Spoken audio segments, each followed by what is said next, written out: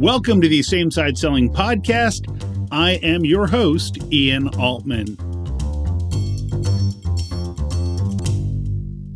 This is episode 349 of the Same Side Selling Podcast, and I'm pleased to have you here today. What are we talking about today? The 3 most common traps in pipeline reviews.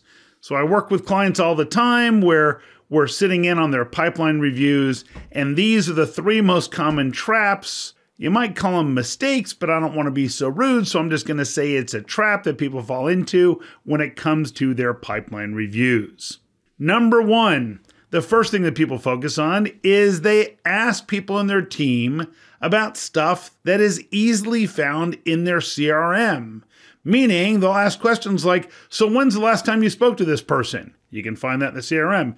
How big of a deal is this? How many seats? How many units? How many this? How many that?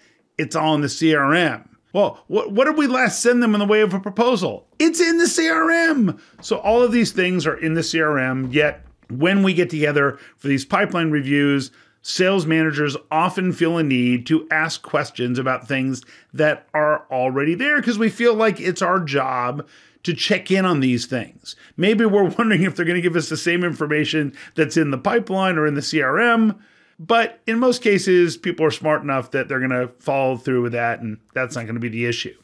The second biggest mistake is we ask the rep, so hey, what's the status on this deal? I see that it slipped from last month to this month. What's going on? And the rep's probably going to tell you stuff that's already in the CRM, but they're also going to give you their rosy view of that account. Like, well, I think we're in good shape right now. And, I haven't heard back from him for a few days, but, I think it's just because so-and-so's on vacation. And it's a lot of the word, I think. So it's a lot of the phrase, I think, where people are saying, well, I think it's this, I think it's this, I think it's that, which means we don't really know, but we're hopeful that something's going to come out of it. The third biggest trap is people not asking the following questions. And so I don't want to just say, what are the biggest traps, but there are certain key questions that you can ask in pipeline reviews that will be helpful for your team. I also encourage you to leave time to role play different conversations. So if somebody says, well, I don't have that information from the prospect, I don't have that from our potential client, then you want to be able to say, well, let's role play what that conversation is going to sound like. And I would suggest that you do that 2 or 3 times for each case. What you will find is that the first time people do it, they kind of stumble through it. The second time they get a little bit better. And the third time, it actually sounds like something you wouldn't be embarrassed to sit in on if you were part of that conversation. If you want to get top results for your team, take a look at the Same Side Selling Academy. Just visit samesideselling.com to learn more. The first question that people should be asking, they don't, is, so why would this client select us? And why would we lose this deal? Why would the client select us? And why would we lose this deal, and to whom? Because what that does is it requires the rep to think about, well, why would they pick us after all? And trust me, it's never the case that the client says, well, we spend a lot of time with the rep, so that's a good reason for us to pick these people. That's never the answer. The answer is generally, well, we feel more confident in their ability to deliver results. We feel like they better understand us compared to the competition. Those sorts of things. So that first one, why us, and why would they not pick us? And if not, whom?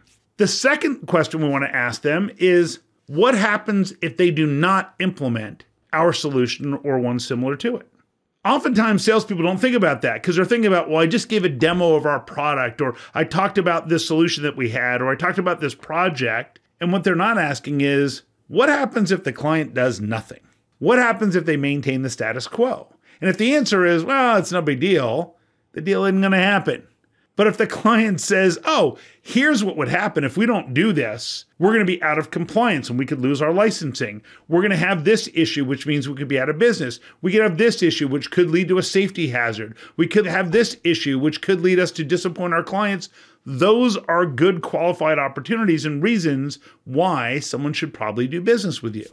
The third question that people should ask is this: what does the client need to see or believe in order to proceed with us? Now, you'd be amazed because top performing salespeople, if you ask this question, they will say the client needs to see these 3 things. Once they see it, it's our deal. The people who are less successful, when you say, what does the client need to see or believe in order to proceed with us, they will feel like they're grasping at straws. And oftentimes their answers will start with, well, I think they need to see this, or I think they need to see that, which means they haven't asked the question. But imagine if the rep asked the client, what would you guys need to see or believe in order to feel comfortable that this was going to be the best solution for you and that this would solve the underlying issue that you said if you didn't solve it would cause this negative impact on your business? Well, it's not a tough question, but it's not a question that everyone's been trained to ask. And if people get good at asking those sorts of questions, now we get to the real opportunity qualification. We know which deals are real and which ones aren't. So remember, next time if you're leading a pipeline review, don't ask about stuff that's already in the CRM. Don't ask the rep to share, hey, what's the status of this account? Because you're probably just going to get a good story. But instead, ask those 3 key questions. The first one, why us and why not us? The second one is, what happens if they don't implement something?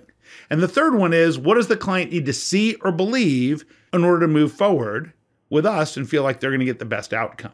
And if you can shift your pipeline reviews to those questions instead of the other ones, you'll have greater clarity about what's real and what isn't, and you'll probably exceed your goals because you'll focus on the right opportunities and less on the wrong ones. As always, if you find this valuable, would love it if you would subscribe, share a review, post it online, shout it from the rooftops, whatever works. And of course, if there are topics you'd like me to cover, just drop me a note to ian@ianaltman.com. And I will see you next week on the Same Side Selling Podcast. So long.